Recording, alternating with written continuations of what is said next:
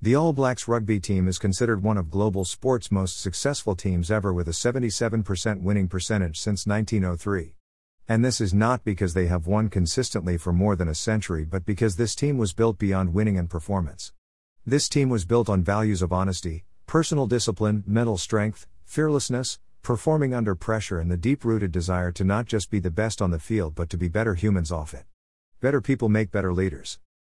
Let me share a few things that the All Blacks practiced. They swept the sheds. In other words, never be too big to do the small things that need to be done.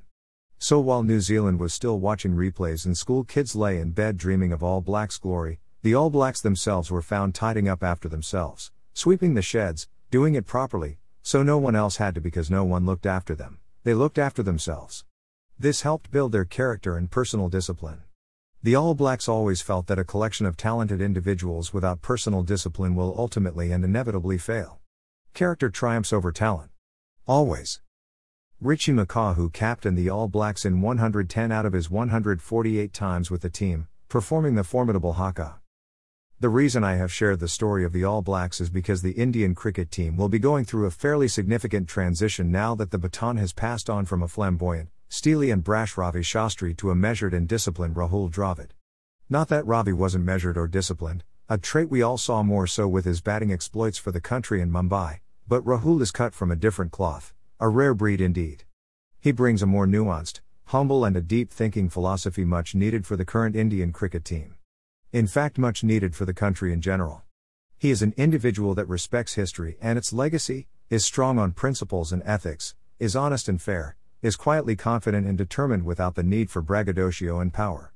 Successful leaders balance pride with humility, which is absolute pride in performance and total humility before the magnitude of the task. Rahul Dravid fits this description to the T. Indian cricket is at that stage where greed and arrogance, if not curbed, may lead to a perpetual slide in their fortunes, which may take years to mend. What we need is a bit more humility and a lot less greed.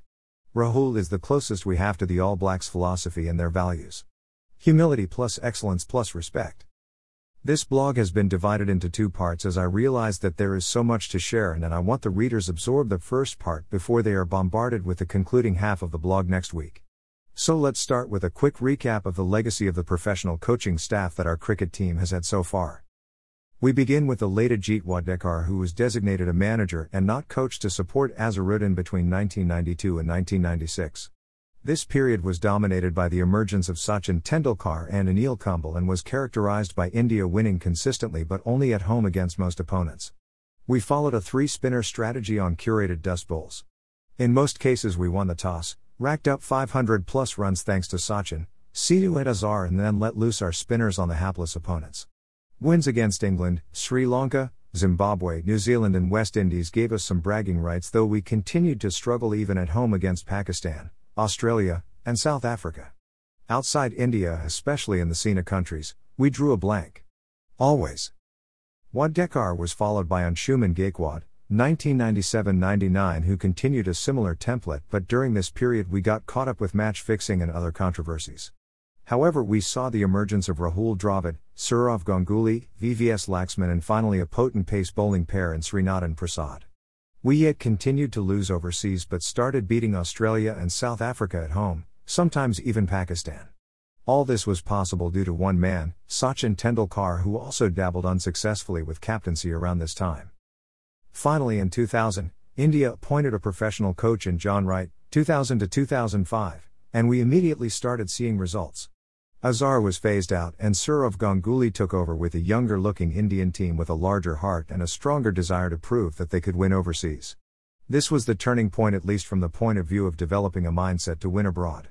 We now had the maverick opener Sehwag with an envious middle order of the Fab Four coupled with a strong two spinners plus two seamer-led attack and an attacking all-rounder in Yuvraj Singh. We won in England, in Australia, in West Indies and finally in Pakistan.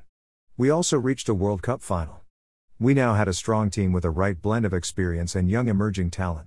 India was now considered a force to reckon with anywhere in the world. Sadly, Wright was followed by a forthright and a high-profile coach in Greg Chappell, 2005 to 2007, who even though had his heart in the right place fell short on managing an Indian team with big superstars and bigger egos. Worse was that this period coincided with a decline in Sachin's form due to a tennis elbow injury and also a decline in the captaincy fortunes of Surov. Rahul Dravid took over successfully, winning in England and West Indies and also winning a test match in South Africa, yet the disastrous early round exit in the World Cup coupled with Chappell's personality clash with the seniors ensured that both Dravid's captaincy and Chappell's coaching stints were cut short. By this time, India was blessed with another big superstar in the making, Mahendra Singh Dhoni, who in the next 10 years would take Indian cricket to a different level. Between India's best phase with the combination of Gary Kirsten and Paddy Upton, 2008 to 2011, Dhoni plus Kumble and the Chappell fiasco, we ended up winning the T20 World Cup in 2007 with Lachlan Rajput, 2007, playing the old-school role of a manager. Finally in the South African, India had for the first time, a world-class coaching staff which placed equal and obsessive emphasis on fitness and the mental side of the game. This was new to Indian cricket and its fans, but it paved the way for India's eventual success and its current domination of world cricket. Skill and talent were never a worry when an Indian 11 read Gambhir, Sehwag, Dravid, Sachin, Ganguly, VVS, Dhoni, Kumble, Baji, Zaheer, Pathan, and Yuvraj. But by focusing on mental conditioning with the help of Paddy Upton, Kirsten ensured that we started winning overseas. And that too consistently. We won in New Zealand, Australia, England, South Africa and wherever we played. We had a diligent and intelligent captain for tests in Anil Kumble and a Dhoni whose unconventional leadership style resonated well with the new young India in the shorter formats of the game. To top all this, we won the World Cup after more than 28 years and India became the number 1 ranked team in tests. Ahmedabad, India, April 1, 2008, Indian coach Gary Kirsten and physio Upton watches players during Indian cricketer net practice session prior to their second test match against South Africa at Sardar Patel Stadium, Motera at Ahmedabad. Photo by Santosh Harhar / Hindustan Times via Getty Images. Kirsten was followed by a mature and well-established coach in Duncan Fletcher, 2011 to 2015. Around this team, the Fab Four were on their way out, but we saw the emergence of Virat Kohli, Pujara, Ishant Sharma, Rahane, Ashwin and a plethora of good pace bowlers who clocked 140 plus kmph regularly, an unheard of phenomenon for us fans. The captaincy was now Dhoni's across all formats and he started building his own team with the likes of Ravi Jadeja, Shikhar Dhawan, Rohit Sharma, and Mohammad Shami. This period was one of rebuilding with the new confident and fearless India. In spite of all these traits, but perhaps due to less experience and maturity, we lost when we should have won and won when we should have lost. Consistency fell apart, but the team was developing some key personalities which would go to serve well under Virat later when Ravi took over across 2 stints, 2015-16 and 2017-2021. That's it as far as part 1 is concerned. More on the Ravi-Virat phase and what we can expect from Rahul Dravid next week.